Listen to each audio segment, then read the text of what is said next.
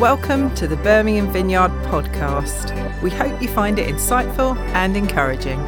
If you want to find out more about us, why not check out our website, birminghamvineyard.com. You know, we are really excited to be sharing with you this morning because we're going to be continuing. This is the last in our Father series, our Vision series. And we have had,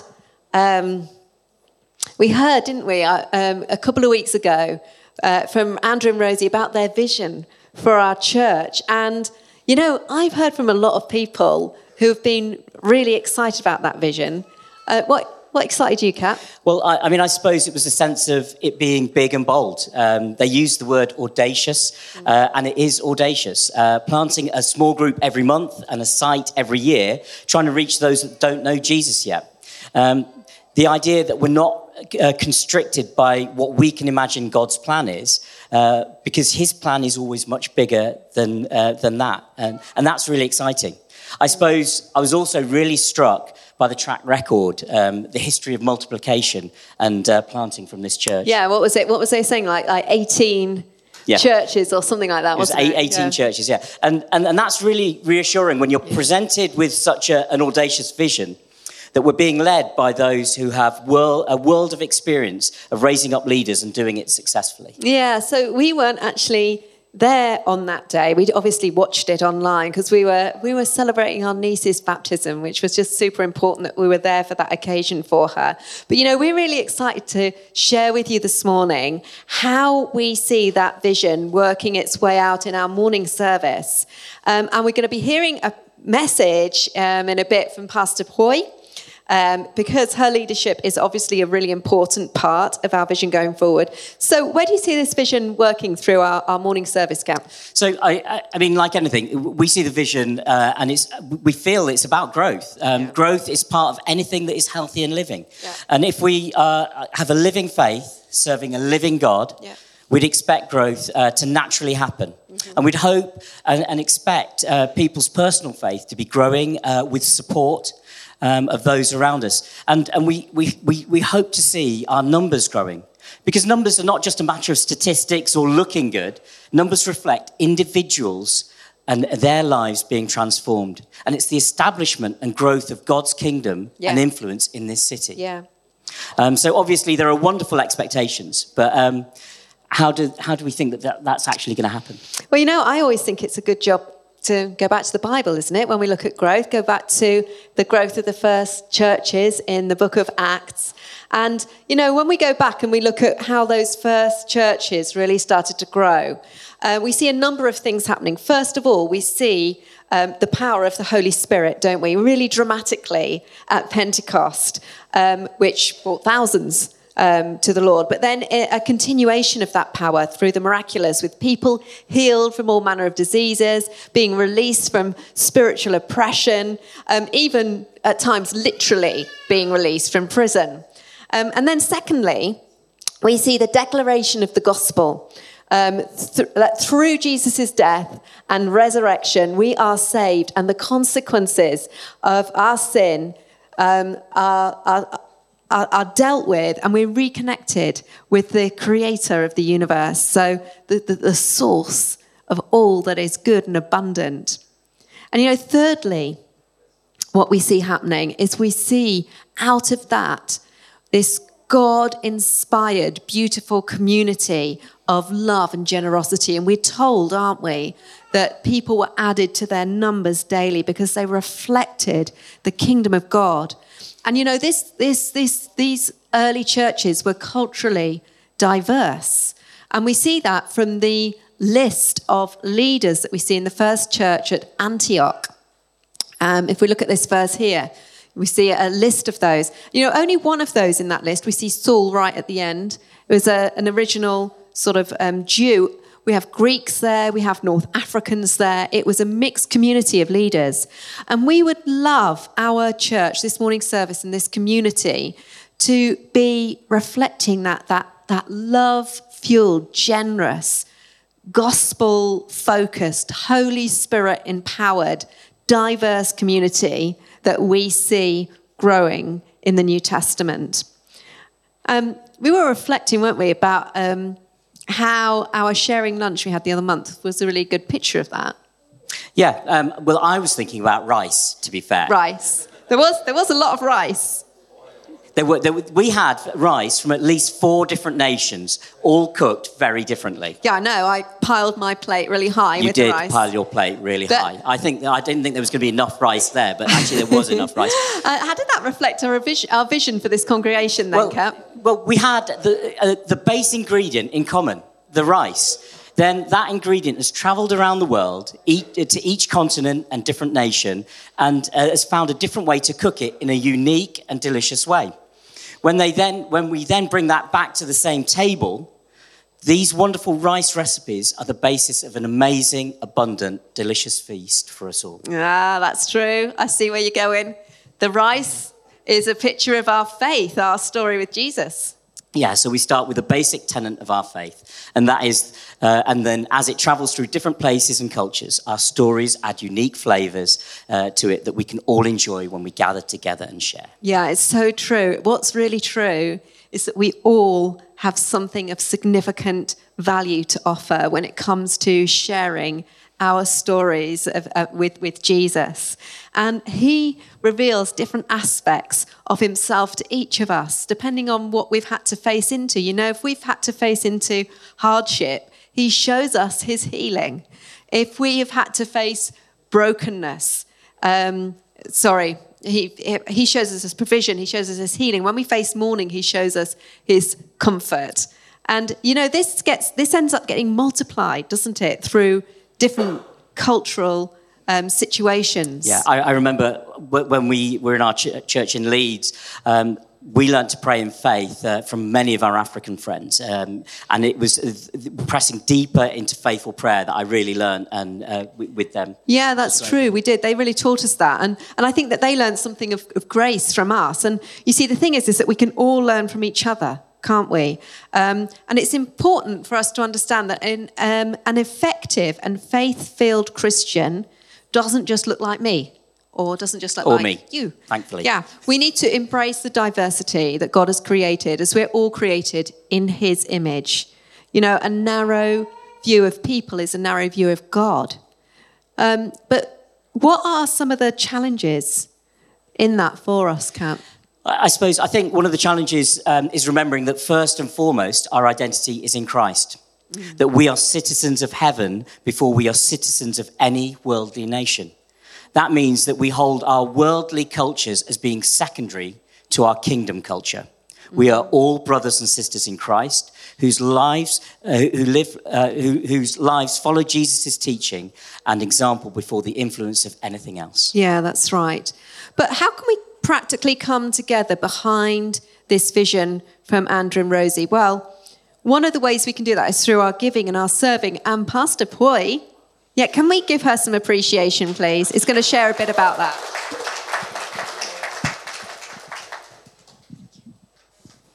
Hello. Thank you, Kevin Jill. I'm Pui. I would be happy to share with you how we can all come together behind this vision. One of the things that Andrew and Rosie mentioned in her video message 2 weeks ago, was that we should pray for our church to be a generous church.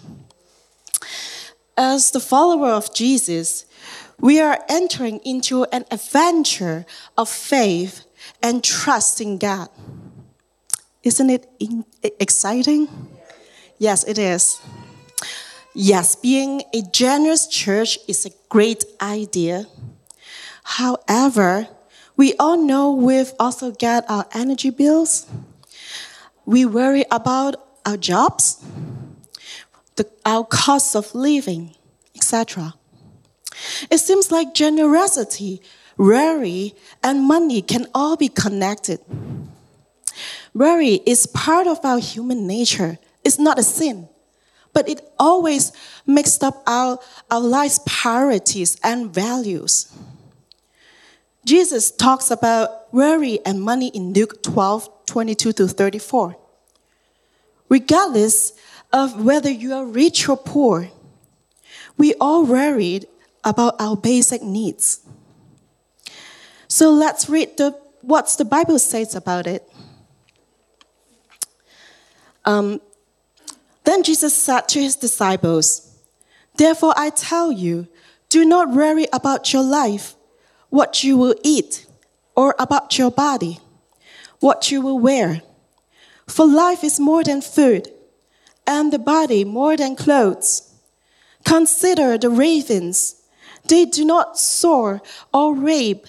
They have no storeroom or barn. Yet God feeds them. And how much more valuable you are than birds. Who of you, by worrying, can add a single hour to your life? Since you cannot do this very little thing, why do you worry about the rest? Consider how the wild flowers grow. They do not labor or spin. Yet I tell you, not even Solomon in all his splendor was dressed like one of these. If that is how God clothes the grass of the field, which is here today, and tomorrow is thrown into the fire, how much more will he clothe you, you of little faith? And do not set your heart on what you will eat or drink. Do not worry about it, for the pagan world runs after all such things. And your Father knows that you need them. But seek his kingdom, and these things will be given to you as well. Do not be afraid, little flocks, for your Father has been pleased to give you the kingdom. Sell your possessions and give to the poor. Provide purse for yourself that will not wear out, a treasure in heaven that will never fail, where no thief comes near or no moth destroys. For where your treasure is, there your hearts will be also." How does God view worry and material possessions? Let me give you a little background. In a farming society of Jesus' time, people would credit God if they had a good harvest. And the Torah also has instruction to bring offering in Leviticus and to tithe to help the poor in Deuteronomy. Therefore, it is the duty of Israel to use her wealth to give money to the poor and to remember God. That means they have two things to do. One, remember the blessing of God. Two, go and help the poor. Our Father knows what we need. In verse 22, Jesus said, "Do not worry about your life, what you will eat, or about your body, what you will wear." He said we don't need to worry about our basic needs. The one who can bring us peace and take care of us is our Heavenly Father, the creator of all things. And everything in this world belongs to our Heavenly Father. So Jesus told his disciples not to rely on the possessions of the world to give us peace, because our lives and our well-being are in the hands of God. We have to admit that our ability is very limited. And when we live for God and follow Jesus, our Father in heaven knows what we need. He is the ultimate source. He is our provider. Second, in verse 31, we are told to seek God's kingdom. That means that we are responsible for putting the kingdom of God at the center of our lives. And he promises that all the other things we need will be added to us. We are called to do the kingdom of God's work. And Jesus is sweet. In verse 32, he says, "Do not be afraid. Do not be afraid." He understands how we feel. Yes, he surely do. Do not be afraid is used in the Old Testament to encourage Israel before fighting in a war. In the same way, God encourages us to fight for his kingdom. For our Father has been pleased to give it to us. The power of God's kingdom was shown through the ministry of Jesus. Following Jesus into his kingdom mission is blessing the community with actions. We are praying to be part of a generous church. This is because our God is a generous God, and this is how we follow him. The video message the other week, our senior pastor said, if you're in the room and you have enjoyed being around, you have probably here because someone else has given before you. And you are the recipients of someone else's generosity and sacrifice. Generosity and sacrifice are never easy because it comes with cost and can be uncomfortable. The cost of generosity is not just financially. It sometimes means difficult choices. But God always honors these sacrifices.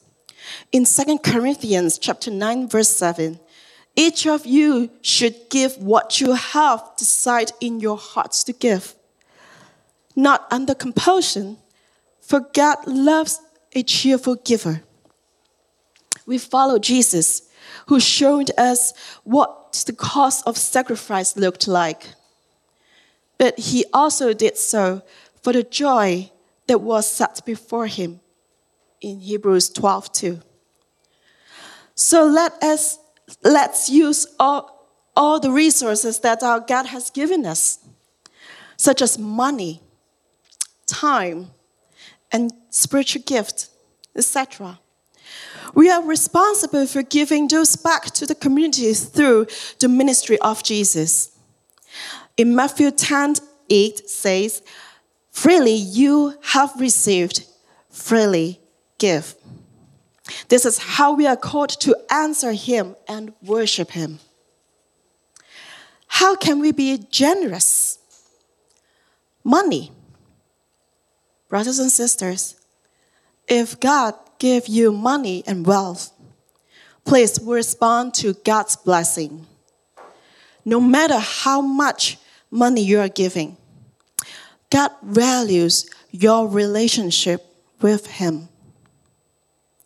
This is how we worship him and remember him. So, do not be afraid. You can plan ahead and give a consistent amount each month if this is something you would like to do. You can find more details under giving session in our website.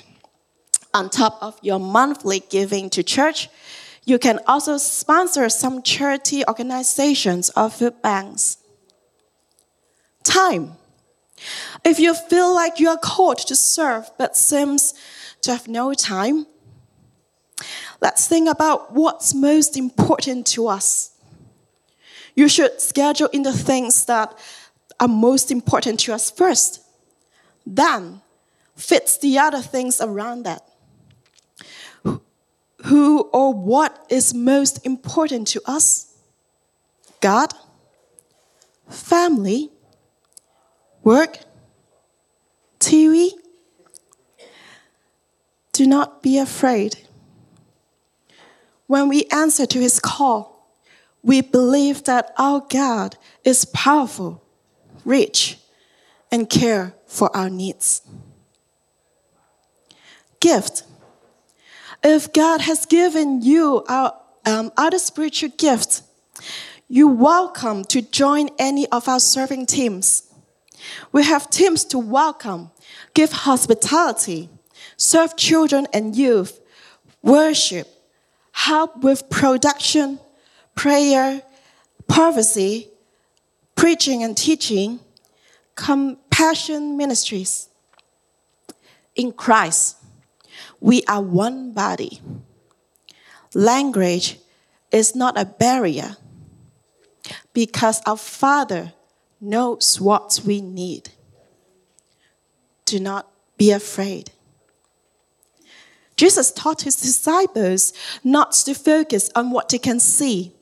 Surrender yourself and follow him. For where your treasure is, there your heart will be also. Let's be a generous church. Thanks, Boy. Thank you. Thanks, Boy. Thank you so much. Thank you, Joy. I love that verse.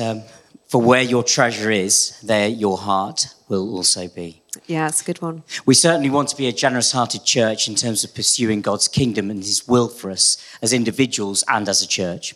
Jesus' words in these verses are so wise. He understands that we will put our money and our resources into the things that are important to us. So it's vital for us to ask ourselves, what is important to me? Yeah, it is. And, you know, if the vision of creating a beautiful, diverse and loving community who follow Jesus, choose to live life abundantly within his will and to make a difference to the troubled world around us, if that's important to you, then we need to commit to helping that happen. Because community is about everyone both giving and receiving. It's about the consciously coordinated free flow of love, support, resources behind this common vision of loving Jesus and intentionally working towards seeing his will and his influence come on earth. Here in this space that we occupy, but also to the people out there around us where we live in the city. Yeah, we need to be ensuring that we're not choosing to be bystanders, but an active part of the plan to advance the kingdom of God. Something which was surely on Jesus' heart in all that he did. Yeah, all the time. That's what Jesus was always focusing on. So what does this look like for you? Does it mean choosing to step into making friends with people outside of your usual people groups, you know, choosing to bridge cultural and ethnic divides, to bring unity to the body of Christ, maybe inviting others to your home? Or out for a coffee. Yeah, out over a meal. Yeah. Does it mean offering your time, your energy or your skills to serve on one of our teams? Or does it mean actually making some really specific choices about your financial resources and your decisions to give? What does it mean for your interactions with those outside of the church? How can we be showing Jesus' love to those around us in such a way that he becomes irresistible to them, someone that they just have to pursue for themselves? Yeah, absolutely. Guys, shall we just pray, and then we're going to actually talk you through some action steps. But let's pray first. Let's just should we stand up or something? Just stretch our legs. We've been sitting a long time. Let's pray. We hope you enjoyed the talk and found it helpful. Why not come along and visit us? We gather at 3 services across 2 sites on a Sunday and meet during the week in small groups across the city. More information on both of these can be found on our website. Thanks for listening, and God bless.